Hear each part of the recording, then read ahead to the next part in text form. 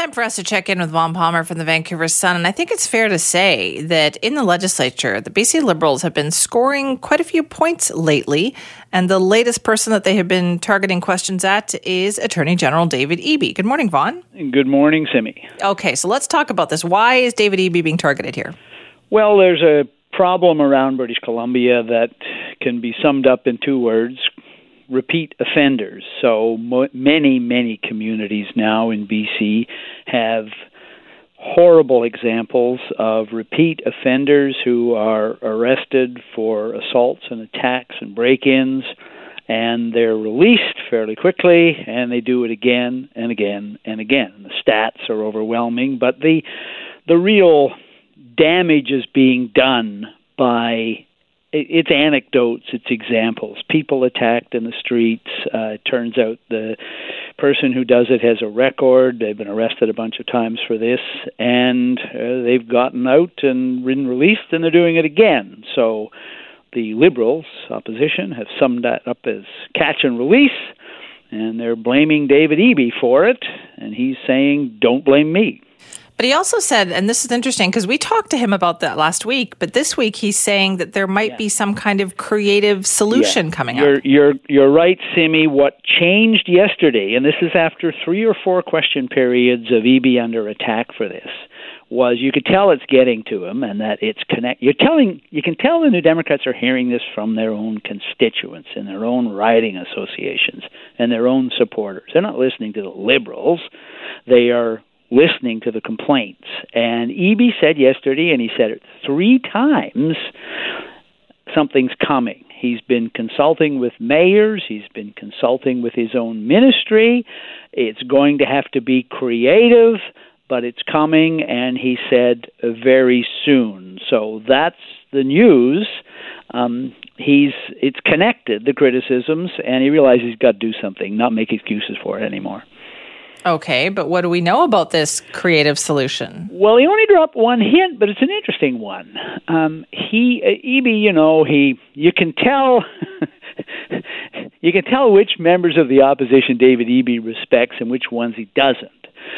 One of the ones he does respect is Mike Morris, who's the Liberal MLA for one of the Prince George ridings, and he's also a former cop. And when Morris asked Eby a question yesterday, right near the end of question period, Eby said, I want to thank the member for the question and essentially for his constructive approach. And then he said, Morris has suggested a solution to the government, and Eby likes it, and they're looking at doing it. And Morris's suggestion was to appoint a special Crown prosecutor here in BC who deals with chronic offenders. So you would, for the first time, have a central kind of clearinghouse for this problem in government, an official who would know and have all the records of chronic offenders and would be in charge of coming up with better ways to deal with this. So I took that as a pretty strong hint that that's where Eby is headed, and I think we'll hear that, well, from what he said, either this week or early next. Well, it's nice to see him give some of the credit, though, where credit is due. Yeah, no, of course he does it because he's a politician, does it in a backhanded way, because, of course, Eby loathes Todd Stone of the Liberals, who had just asked him an earlier question. Eby is suggesting that Stone has been so misleading on this issue that he ought to apologize in the legislature. And, of course, their rivalry goes back to the days when Eby was in charge of the makeover for ICBC, and Stone had been the previous minister, and as far as Eby was concerned, totally responsible for the dumpster fire. So you saw some rivalry there too, but at the end of the day, Simi, we got a clue as to where David Eby is headed, and that's news. Okay, that's good. Let's talk about a nice moment that happened at the legislature too. Yeah, we did have a nice moment at the legislature yesterday, and heavens only knows they're few and far between, so it was nice. Yesterday was World Press Freedom Day, And the Speaker of the legislature, Raj Chouin, organized a reception at the Legislative Library, and there were a couple of speeches. He made one about the importance of press freedom.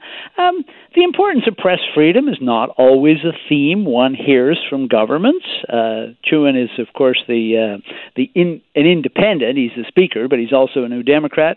Was quite gracious. He talked about attacks on journalists, the central importance of media coverage to the proper functioning of Parliament, and all in all, a good time was had by all. Well, that's really nice, because you don't often see that, do you? No, we don't. I spoke briefly. I thanked the Speaker. I said that, I've covered a lot of speakers in my many, many, many years at the legislature.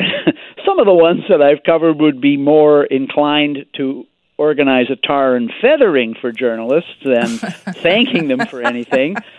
I took the occasion to pay tribute to the passing of the Dean of the Press Gallery, Jim Hume, who died last month at age 98. And just, talk about Hume. I mean, Hume was a great defender of Parliament. He was also a role model to a lot of us, and, ran kind of an unofficial journalism school for the bunch of us in the press gallery who remember him. So it was nice to say a few words there as well. That's nice. One more thing I wanted to ask you about here, Vaughn, because it seems to me that politicians of provincial or federal level were being asked about this in the last 24 hours, and that has to do with access to abortions right across the country.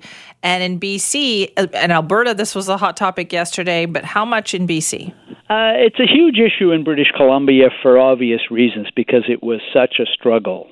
35 years ago now, that when the Supreme Court of Canada threw out BC's abortion law, Canada's abortion law, the then Premier of British Columbia, Bill Vander Zalm, cut off funding for abortion. Now, that was defeated by the courts, but it set in motion a bitter debate over abortion. Some of the strongest language, some of the strongest abuse I've ever taken in my time writing about columns happened then. But the effect was to make British Columbia essentially a pro-choice province. The debate was so toxic that it helped destroy the Social Credit Party.